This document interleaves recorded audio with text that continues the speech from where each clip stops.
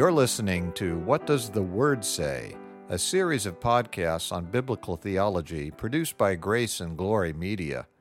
My name is Mark Roby, and I'm your host for this series. Our teacher is Dr. Richard Spencer. We're resuming our study of systematic theology today by continuing to examine the doctrine of the Trinity.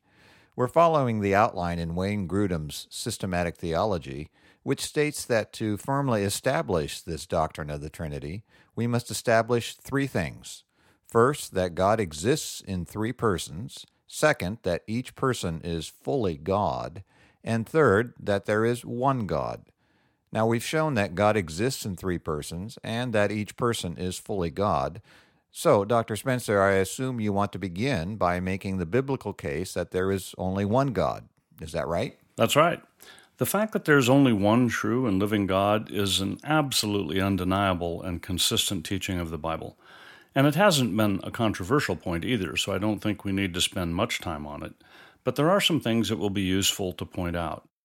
In chapter 12 of Mark's Gospel, we read about a teacher of the law asking Jesus, quote, "Of all the commandments, which is the most important?" unquote.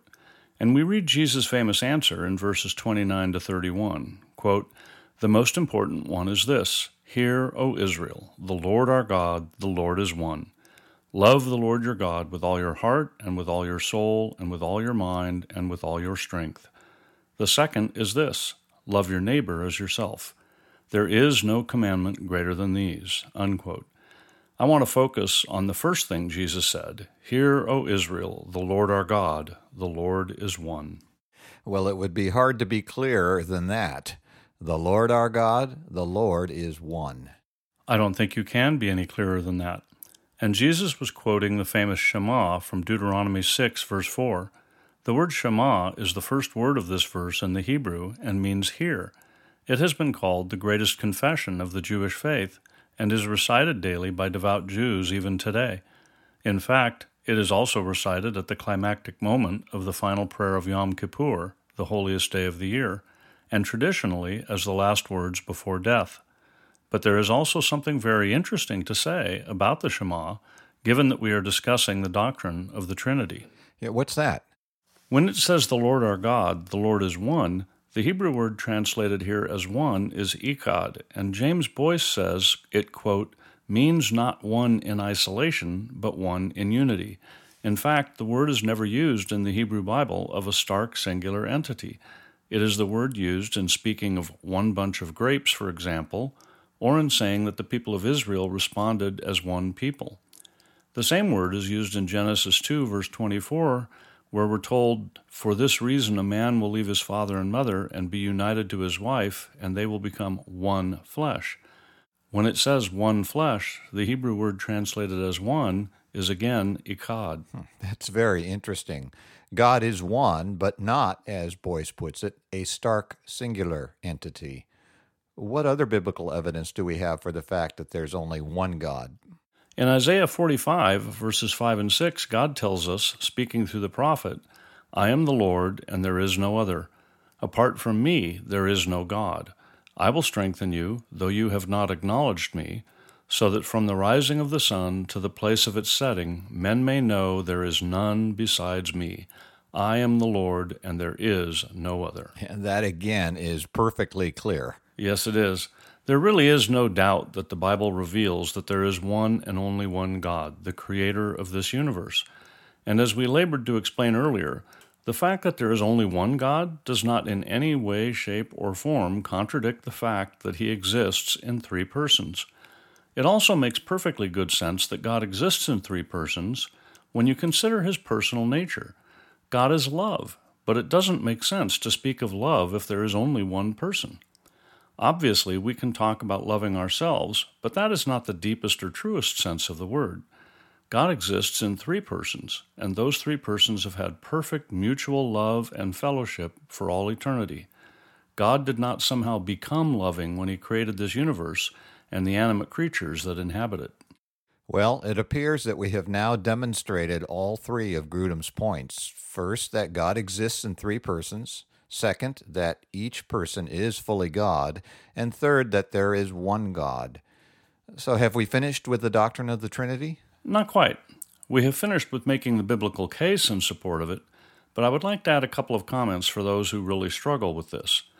There is a principle in science known as Occam's razor, which says that all else being equal, we should always prefer the simpler of two competing theories. Now, I happen to think this principle is a good one, but we need to be very careful to remember the all else being equal part.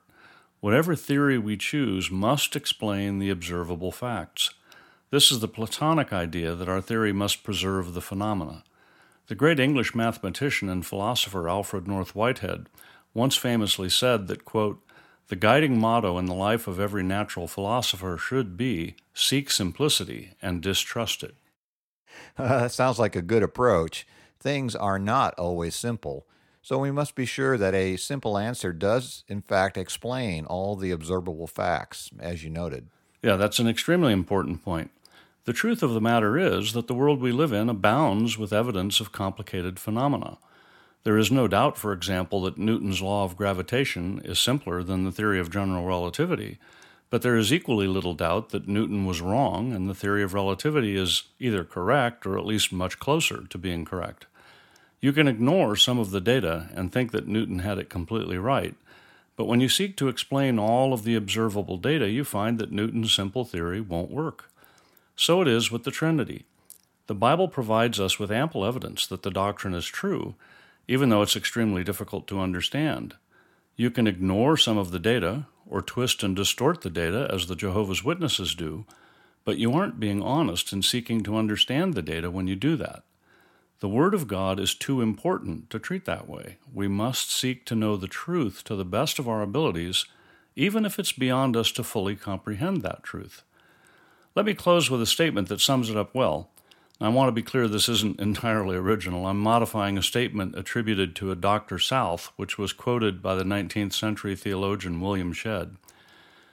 "Anyone who denies the doctrine of the Trinity will lose his soul, but anyone who tries to probe beyond what Scripture teaches may lose his mind." Oh, that's a good statement, and it reminds me of Psalm 131, verse 1, where David declares that, quote, "I do not concern myself with great matters or things too wonderful for me." That's good counsel.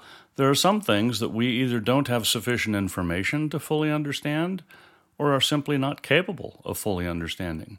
We are not called to believe anything that is truly contradictory, but it doesn't follow that we should reject the truth of things we can't fully understand. And in Deuteronomy 29:29, we're told that, quote, "The secret things belong to the Lord our God, but the things revealed belong to us and to our children forever, that we may follow all the words of this law." And I would say that a full understanding of the Trinity would certainly qualify as one of those secret things. And I would agree. So I think we're now done with the Trinity. Great. What do you want to look at next? Before we move on, let me briefly review what we've already covered. We're covering the topic of theology proper, in other words, the nature of God as He has revealed Himself to us in the Bible. We noted that God's attributes can be loosely divided into His incommunicable attributes, that is, those which we do not share, and His communicable attributes, which are those we share to some degree. We also noted what is called the simplicity of God, that is, that He cannot be thought of as an assemblage of parts. We should never think of any attribute of God in isolation. He is all of them, all of the time, in every relationship. God's simplicity is also sometimes called His unity.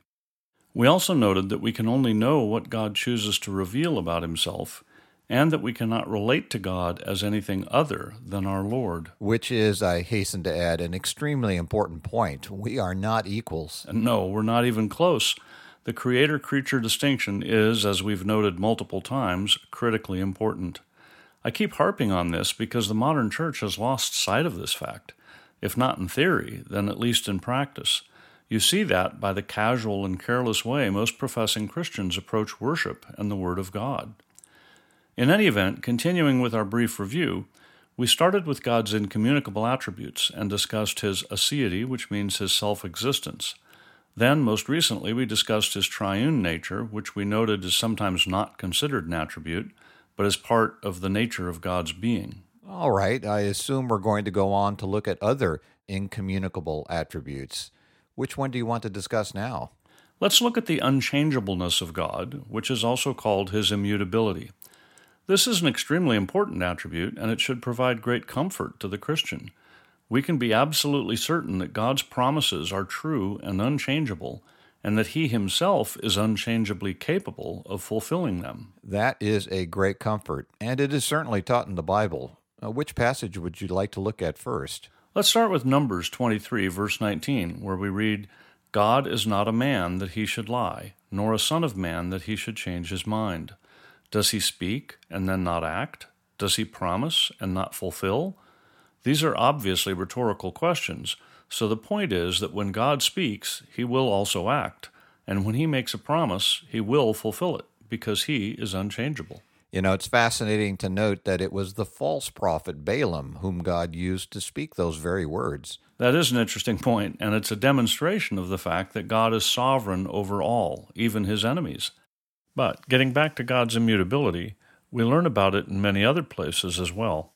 In Psalm 33, for example, we're given a clear contrast between the plans of men and the plans of God. In verses 10 and 11 we read, quote, The Lord foils the plans of the nations. He thwarts the purposes of the peoples. But the plans of the Lord stand firm forever, the purposes of His heart through all generations, unquote. In other words, God is unchangeable. His plans and His purposes stand firm. We see a similar contrast in Psalm 102. This time the contrast is between the changeable nature of the inanimate creation and the immutability of God. In verses 25 through 27 we read, In the beginning you laid the foundations of the earth, and the heavens are the work of your hands. They will perish, but you remain. They will all wear out like a garment. Like clothing you will change them, and they will be discarded. But you remain the same, and your years will never end. That is hugely comforting. Our sun and earth will one day perish, but our God and His promises to us will not, which means that we will not. That is great comfort. We will spend eternity with God in a new heaven and a new earth. The Lord's brother, James, speaks about the unchangeable nature of God as well. In James 1, verse 17, he wrote that, quote, Every good and perfect gift is from above, coming down from the Father of the heavenly lights, who does not change like shifting shadows, unquote. And God spoke through the Old Testament prophet Malachi, saying in Malachi 3, verse 6, I, the Lord, do not change, so you, O descendants of Jacob, are not destroyed. Hallelujah. We're not destroyed because God's eternal purpose of saving a people for Himself will not change. You're right. It will not change. In Isaiah 14, verse 14, the prophet tells us that, quote, The Lord Almighty has sworn, Surely as I have planned, so it will be, and as I have purposed, so it will stand, unquote, which should be a great comfort to all who know Jesus Christ as Lord and Savior. But God's unchangeable nature is a double-edged sword. It is also true that God will not fail to punish the wicked who refuse to repent and trust in Christ. In fact, the verse I just read is really directed to that end. The next verses, Isaiah 14, verses 15 through 17, say, quote, I will crush the Assyrian in my land. On my mountains I will trample him down. His yoke will be taken from my people, and his burden removed from their shoulders. This is the plan determined for the whole world. This is the hand stretched out over all nations. For the Lord Almighty has purposed, and who can thwart Him? His hand is stretched out, and who can turn it back? Unquote. When it says that His hand is stretched out, you should picture a hand raised up, getting ready to strike. And no one can stand when God strikes. So that should be every bit as frightening to the unbeliever as it is comforting to the Christian. It should be. In Isaiah 40, verses 6 through 8, the prophet wrote that, quote, A voice says, Cry out. And I said, What shall I cry? All men are like grass, and all their glory is like the flowers of the field. The grass withers and the flowers fall, because the breath of the Lord blows on them. Surely the people are grass. The grass withers and the flowers fall, but the word of our God stands forever. And that, of course, is why we're doing this podcast, because what the Word of God says does not change and is of eternal importance. Are we finished with looking at God's immutability? Not quite. I have one more point to make. God's immutability is a necessary consequence of His perfection. All change is either change for the better or for the worse. For example, if your knowledge changes, you either learned something new or you forgot something. And if your moral purity changes, you either became more pure or less pure. Therefore, if God is perfect, and the Bible clearly says that He is, for example, Psalm 18 verse 30 and Matthew 5 verse 48, then you can conclude that He cannot change. Because if He changes, it either means that He wasn't perfect before and then somehow attained perfection, or He was perfect, and now, having changed, He is no longer perfect. James Boyce makes a similar argument in his Foundations of the Christian Faith, and so does Berkhoff in his Systematic Theology. That's an example of how all of God's attributes work together in a consistent and complementary way to describe His being. Are we finished with God's immutability now? We're finished with making the biblical case for it, but I want to consider some of the practical ways in which this attribute affects us, and also answer some of the objections people raise to it. Now, I think we'll have to wait for our next session. In closing, let me remind our listeners that they can email their questions or comments to info@whatdoesthewordsay.org, and we'd appreciate hearing from you. You've been listening to What Does the Word Say?, brought to you by Grace and Glory Media, and I'm Mark Roby. In our next session, Dr. Spencer will look at some of the implications of and objections to God's immutability. We hope you'll join us. The session you heard today is available, along with all other sessions, in the archive on our website at whatdoesthewordsay.org. We also have a free book available to you entitled Good News for All People, written by Reverend P.G. Matthew, founder and senior minister of Grace Valley Christian Center. To request your free copy of this excellent summary of the biblical message of salvation, go to whatdoesthewordsay.org.